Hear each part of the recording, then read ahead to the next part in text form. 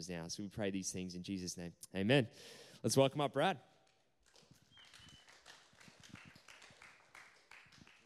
It's that awkward, like 2 or 3 clapping, the rest of you guys just sitting there watching me suffer. How good. Just a bit of life advice, nothing to do with the gospel. Don't wear Birks when it's pouring down rain. I don't know what I was thinking, but hey, great to be here. It's kind of nice having a bit of a smaller crowd, I guess. It's like having just a conversation, which I like to think that's what we're doing. But so encouraged just to be a part of a community that genuinely seeks to understand who God is and to see his work and his goodness and his love be magnified to the world through the way in which we live. Honestly, I'm encouraged every time. I just think, wow, like I think this person over here is doing all this stuff. It's just incredible to be a part of what God's doing here in the city. So props to you guys. It's good. So if you haven't been with us for the last couple of weeks, we've been in a series called That They May Be One. So the basic premise of that, we've been looking at John chapter 17, where Jesus is praying for his disciples at the time. And he's praying, pleading with God that they, the disciples, plus us in this present moment, would be unified with one another. That beyond any humanity or any, I guess, effort to be unified, that would be divinely unified. Not only with one another, but with Christ himself. So I was just going to read that. That's going to come up on the screen. This is kind of the text that we've been looking at, John 17, and I'm going to read 20 to 23. It's a bit wordy, so stay with me. My prayer is not for them alone. This is Jesus praying for his disciples. I pray also for those who believe in me through their message. That's us. That includes us.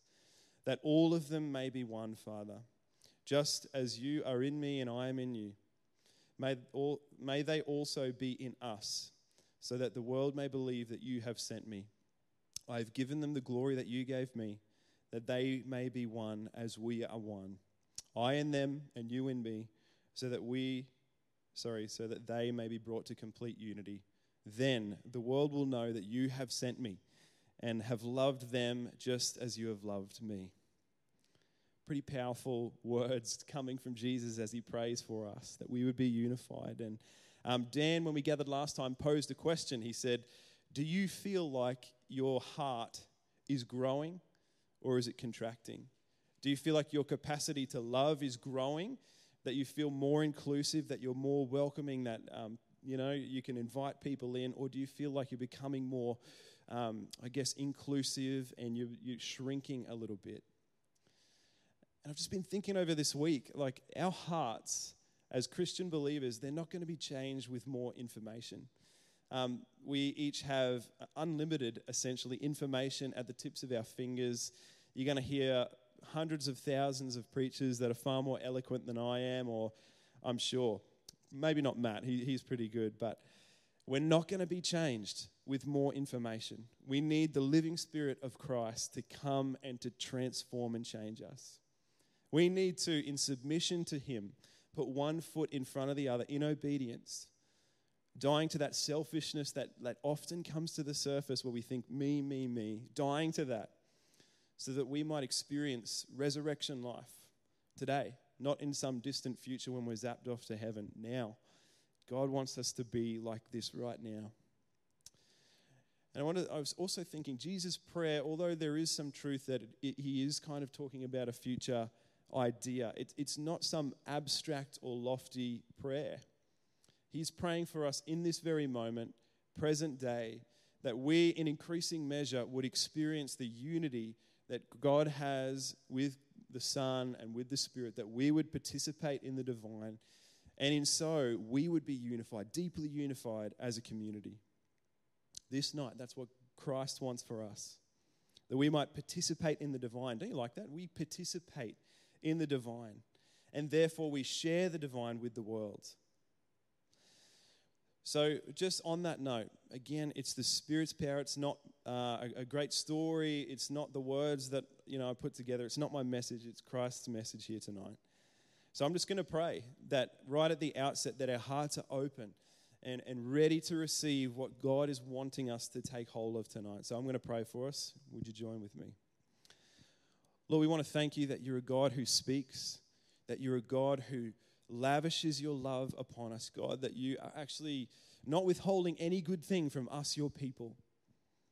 And Lord, this very night, I personally know that you want to speak to each person in this room, that you have something that you want to say, Lord, and would we be a people that are responsive and ready, God, to receive what you would have for us, Lord, that our hearts would be growing, not contracting. God, that the world might know you, that the world might see you through our unity and our love. So God, we lift you up. Thank you for your kindness and your goodness and your faithfulness. Amen. So I don't know if you've ever been walking through Coles or Bunnings and someone sees you wearing a very similar outfit to one of the staff and they say, hey mate, like where can I find this? I don't know if anyone's experienced that, just me, that's awesome. But there is something about a particular set of clothing that makes that Bunnings or Coles distinct. You can spot a Coles employee, you can spot a Bunnings employee, you can spot whatever employee you want. My wife was one time at Hair House Warehouse. Apparently it's like a combo of you sell hair stuff and it's also a hair salon. But she happened to be wearing the exact uniform.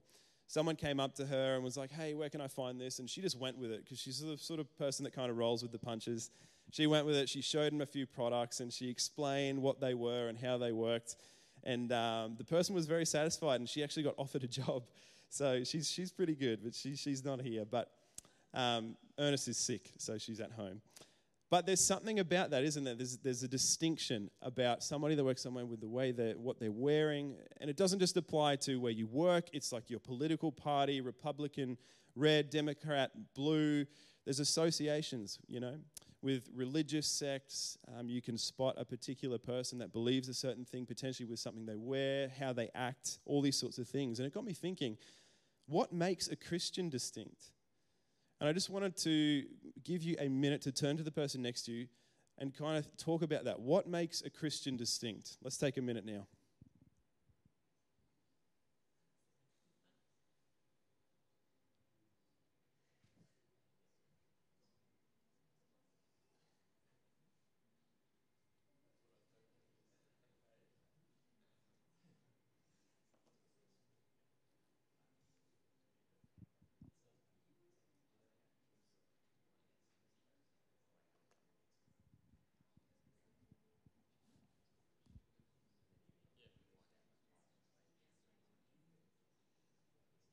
It's good.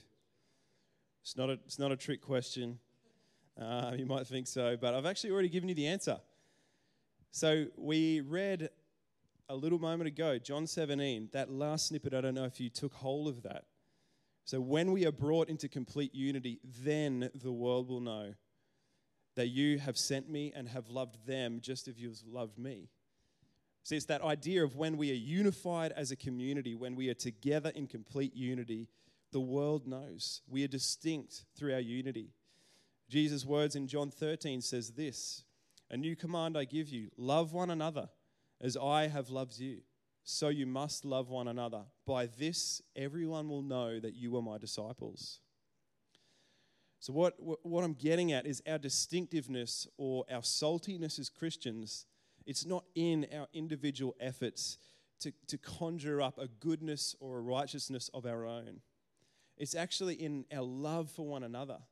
It's our unity as a community that God wants to reveal himself to the world. And I called Matt up this week and we were talking a bit around a good tree producing good fruit. And I'm sure we're pretty familiar with that, I guess, the parable there. A good tree produces good fruit. A bad tree produces bad fruit. And I just, again, I'm always thinking about these random things, but we do not want to be a people that have a bad tree, grab some fruit and staple the fruit to the tree, if you know what I mean. We as a Christian community, we can conjure up these loving acts and we can put on the fact that we're unified. But unless we are truly unified, it doesn't mean anything. There's no substance to it. So I really want to say, let's not be people that staple fruit to a bad tree. Listen to Paul's words in 1 Corinthians here. He says, if I speak in tongues of men's or angels, but I do not have love, I am only a resounding gong or a clanging cymbal. if I have the gift of prophecy and can fathom all mysteries and all knowledge, and if I have faith that can move mountains but do not have love, I am nothing. If I give all my possessions to the poor and give over my body to hardship that I may boast, but I do not have love, I gain nothing. And that is what we're saying here tonight. If we front up with unity, if we're pretending to love one another up, if you have to really work hard to conjure up enough love or grace to show someone a loving thing, if love isn't at the center, if love isn't the motive behind our unity or our acts, we have nothing. So tonight we're going to be looking at a particular community in the Bible. We're going to be looking at the Galatian community, or the pockets of churches there. And we're going to be looking in chapter 1. So I'm going to read that together, and we're just going to kind of look, a bit of a snapshot. Paul's writing into this community. So I'm going to read it to us, then we'll have a bit of a deeper dive. Galatians 1. Paul, an apostle, sent not from men nor by a man, but by Jesus Christ and God the Father, who raised him from the dead. And all the brothers and sisters with me to the churches in Galatia, grace and peace to you from God our Father and the Lord Jesus Christ, who gave himself for our sins to rescue us from the present evil age, according to the will of God and the Father, to whom be the glory forever and ever. Amen. I'm astonished that you are so quickly deserting the one who called you to live in the grace of Christ, and are turning to a different gospel, which is no gospel at all. Evidently, some people are throwing you into confusion and trying to pervert the gospel of Christ. These are pretty strong words, but even if we or an angel from heaven should preach a different gospel other than the one that we preach you, let them be under God's curse. As we have already said, and now we say it again, if anyone is preaching a gospel to you other than the one that you accepted, let them be under God's curse. Am I trying to win the approval of human beings or of God? If I was trying to win the approval of people or please people, if I was still trying to please people, I would not be a servant of Christ. I want you to know, brothers and sisters, that the gospel I preach is not of human origin.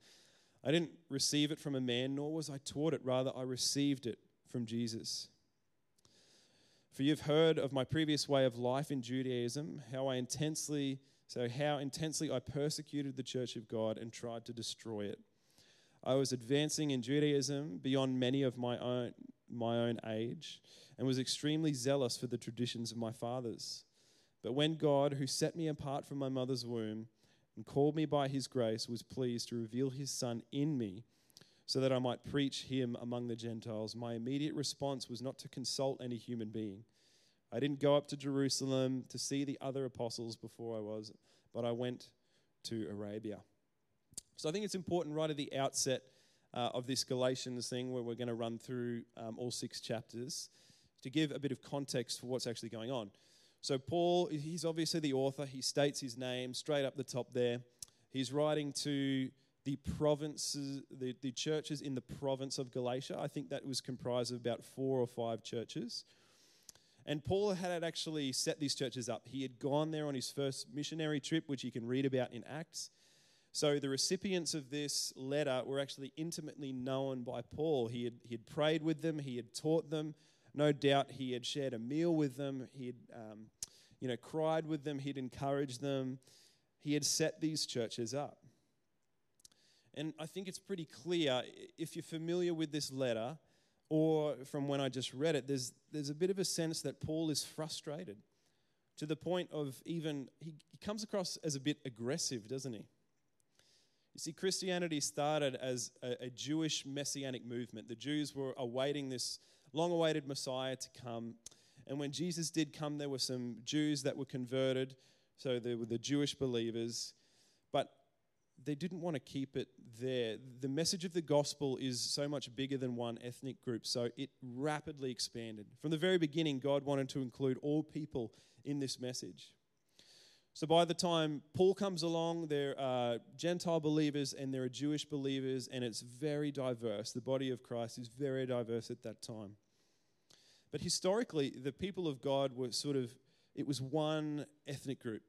They were the people of Israel, and they were steeped in tradition. They were followers of law. They observed certain feasts, certain rituals, all these things. So they had a whole lot of you don't want to call it baggage, but they had an idea of what it was to serve God.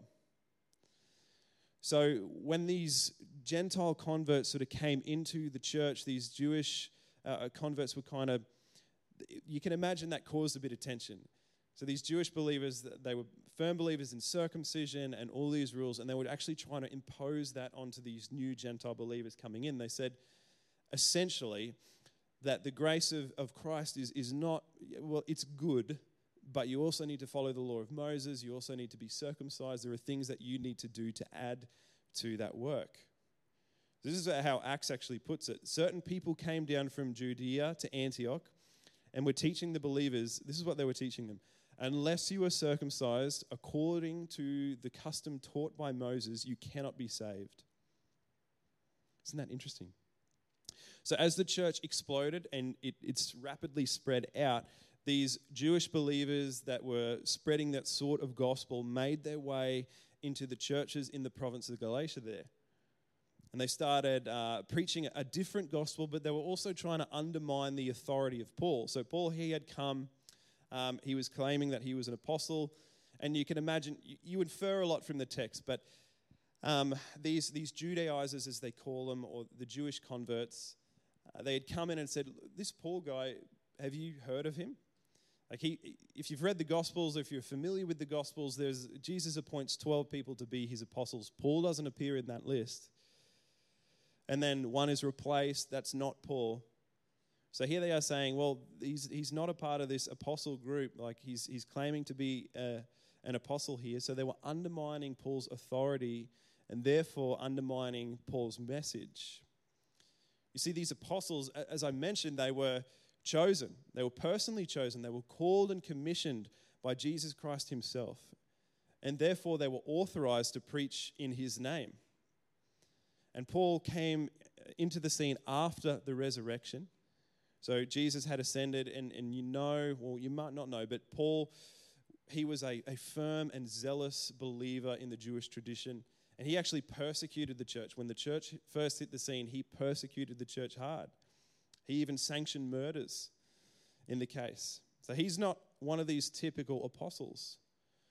But again, if you read the account of Acts, you want to say that Paul encountered Christ, but it's more that Christ encountered Paul. Paul didn't ask for this time, but he was walking. And he encountered the risen Christ on the road to Damascus to go and persecute the church further. So this is what Paul says. He says, Paul, an apostle. In that first bit of the letter there, he says, Paul, an apostle. There's no ifs or buts about it. He says, Paul, an apostle. And his authority came through his encounter with Christ, where Jesus Christ commissioned him to be an apostle, to spread the good news to the Gentile believers. And that little bit there at the start where it says Paul, an apostle, it's actually quite a bit different to the other epistles. You'll see ones that says, Paul, called by the grace of God to be an apostle. This one is like, no, Paul, apostle. There's no ifs or buts about it. And not only was he called by Christ, if we read there as well that it was actually before he was born that Christ had set him apart. It set him apart in his mother's womb to be a messenger, to bring the good news, the gospel to the Gentile believers. So in response to these people, these Judaizers, these Jewish converts that were spreading a false gospel, Paul says this, Paul, an apostle. He is an apostle. And he spoke Christ's message, because it came from Christ. He spoke Christ's message on Christ's authority. He was an apostle not appointed by men, but appointed by Jesus Christ himself through revelation. So after he defends his title or his authority to speak, he then goes and defends his message. And we know, because we read it there, that Paul actually did not receive this message by any human origin. It was from a divine origin. He actually says that when he encountered Christ, or when Christ encountered him, he didn't shoot straight off to the apostles in Jerusalem to just double check a couple of things. He didn't jot down notes in his iPhone. He received it directly from Christ. He didn't consult man. And then it says he actually went alone. And a lot of people believe he took a lot of time to be in solitude by himself with God, learning from God. And he says that the gospel that these Jewish converts were spreading was actually no gospel at all. The gospel liberates. The gospel sets free. The gospel invites us into more life. But this gospel, this circumcision gospel, were actually piling burdens on people, making people's burdens heavier. And that does not sound like the work of Christ, does it? Because Christ says, "Come to me, all those who are burdened, and I will give you rest." They were perverting this gospel, a gospel that invites us into the divine, a gospel that liberates and sets us free, and a gospel that tells us that God, the Father, Christ Jesus, is not holding anything of himself back from us. These Judaizers, I don't know if that term is confusing.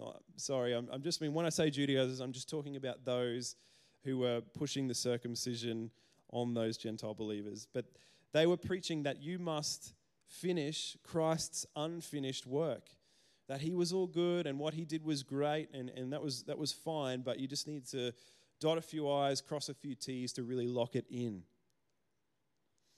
Paul's message really was not his own message, so to speak. It was Christ's message. That is where his authority was coming from. It's funny, if you know a bit of a background of Paul, I mentioned it, but he actually has a unique vantage point here. He's actually seen both sides. He says that he was a Pharisee of Pharisees. He knew the law backwards. Listen to his words here in Philippians.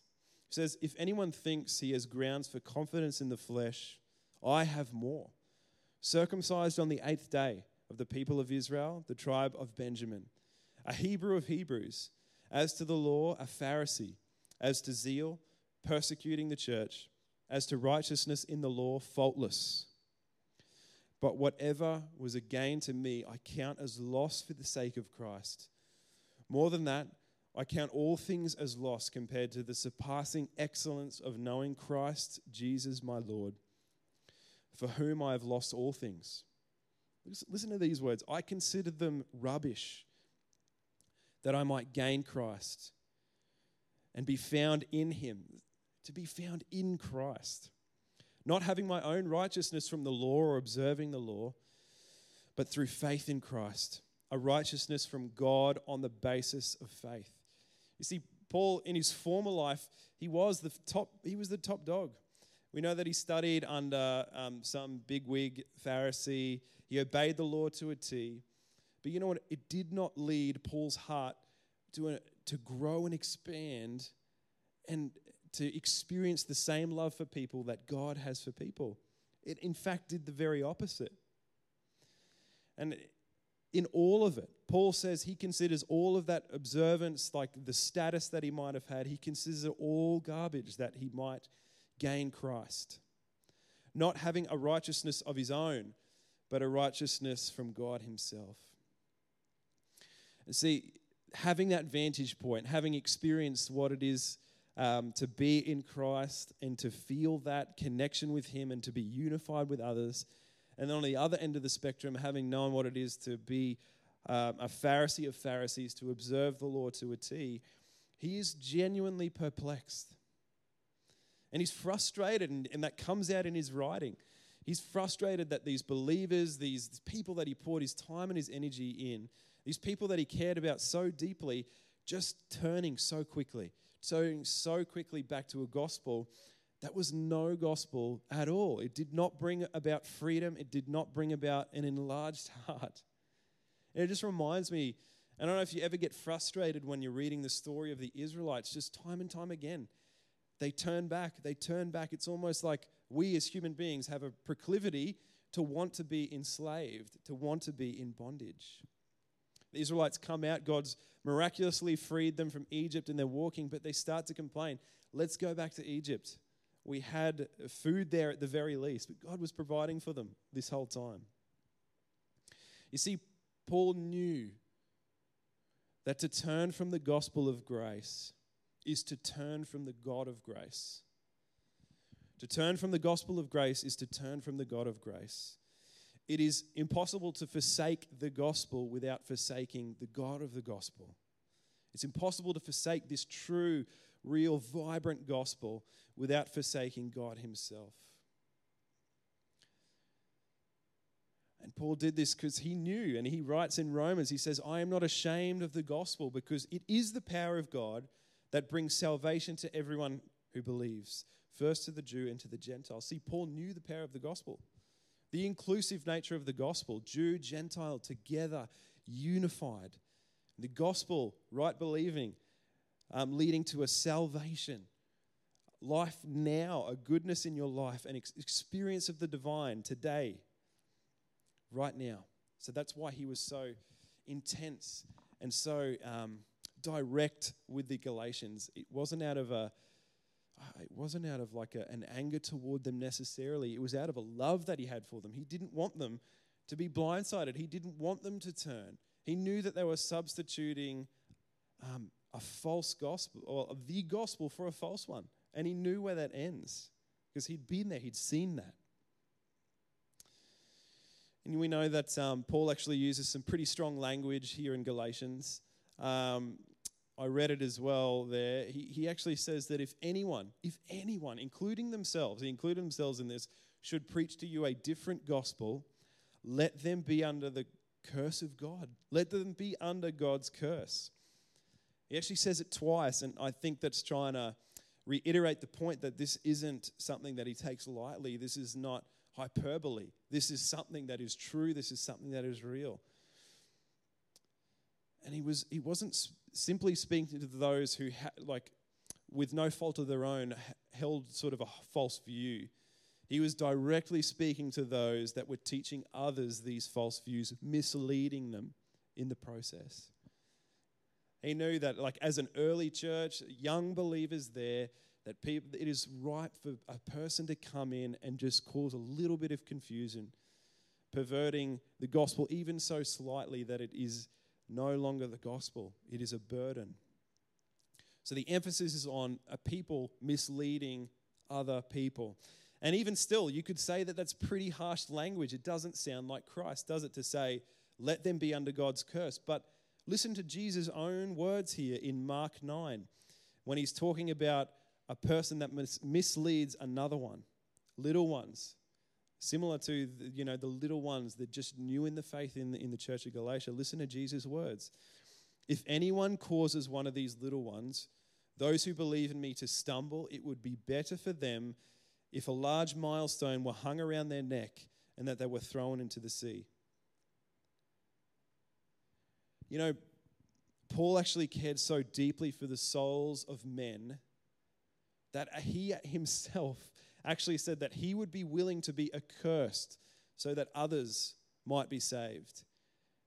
He said that he would be deliberately cut off from Christ if some would come to know Christ. That are strong words. Listen to his own words here in John. Not in John. He says, I have a deep sorrow and unceasing anguish in my heart. For I wish that I myself were cursed, cut off from Christ for the sake of my brothers, my own flesh and blood. Aren't they intense, intense words? I don't know if you've ever thought about that yourself, to be willing to be cut off from Christ that others might know Christ. That is a man who deeply loves.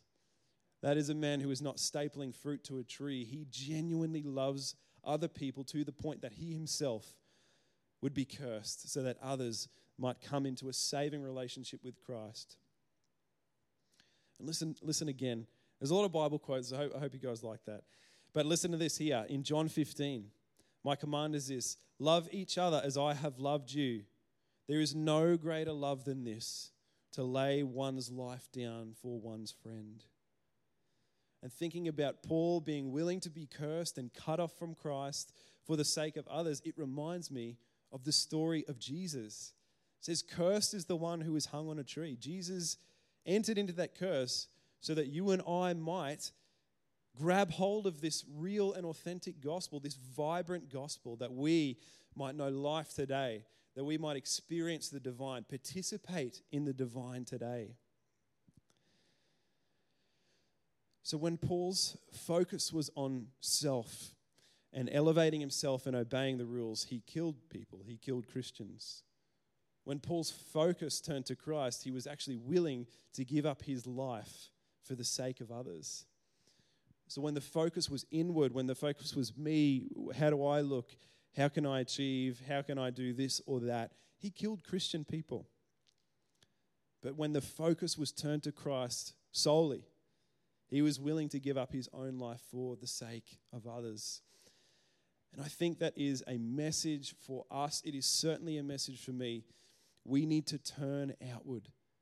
We as a church need to turn outward. We need to experience what it is to live with the gospel in the center, informing the way that we love one another and just focus on giving of ourselves. This is the way that Christ will be known in the world. It's by how we love each other. It's how unified we are as a community.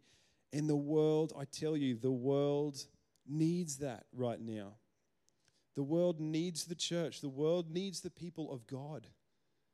And right at the start there, we said that it is the way that we love one another that he will be known. It's the unity. When we're brought into unity, that is when the world will know that Christ has loved us just as he has loved his son. And I just wanted to, pose this question in closing. Are you stapling fruit to the tree? Are you stapling fruit to the tree? Is the inside rotting, but you want to appear as if you love another person? As if we can conjure it up. And you might be able to do that or appear that certain way for a time, but it is not sustainable.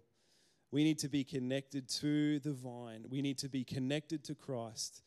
We need to, like I said, put one foot in front of the other in obedience to him, empowered by his Spirit, to die to the self, to die to this selfishness that seems to be inherent to the human experience. We need to give that up and we need to follow him. Don't accept any false gospel. Just like Paul, do not accept any false gospel. The good news is that we can participate in the divine, that we can experience the divine here now, that God is not withholding himself from you or from I. Isn't that incredible news? That we can know the King, that we can know the Creator. And we don't have to pretend. We do not have to staple fruit to the tree. And if you think that, you can't do that, I'm telling you that you can. I'm telling you that you can. With Jesus' strength, we can do it together. So I'm going to pray for us, and then we're going to sing one last song and go to dinner. So let me pray for us. Lord, you are so good and you are so kind. Lord, I want to thank you for the strength that is available in your Spirit. Lord, I want to thank you that you include us in your marvelous plan to reveal your goodness to the world, your love to the world. And Lord, thank you that we do not do it in our own strength, Lord. In fact, we repent from the times when we strive and we strive and we strive to appear a certain way. When we just come before you and lay it down, we do not need to strive. Lord, we as a community want to be known not as a community that staples fruit to the tree, not as a community that tries to conjure up these good things so that we appear a certain way to the public. No, that's not what we want. Lord, we desire and we long to be a people empowered by your Holy Spirit that love one another. Not do loving things for one another, although that will come. But we want to love each other well. God, we want a unity. We want to experience this unity that you talk of now, in the present, in increasing measure, Lord, as we take steps towards you, God. We want to experience what it is to be deeply unified as a community, to have love for one another, to serve one another, to lay our lives down, our finances down, our agendas down for each other. And Lord, what a privilege it is that we can participate in your work here on earth. Lord, we just give up our striving. We give it up to you, Lord. We come to you with heavy burdens here tonight, Lord, and ask that in return you give us your light burden. God, that we might experience you here in the land of the living. in your mighty and your powerful name. Amen.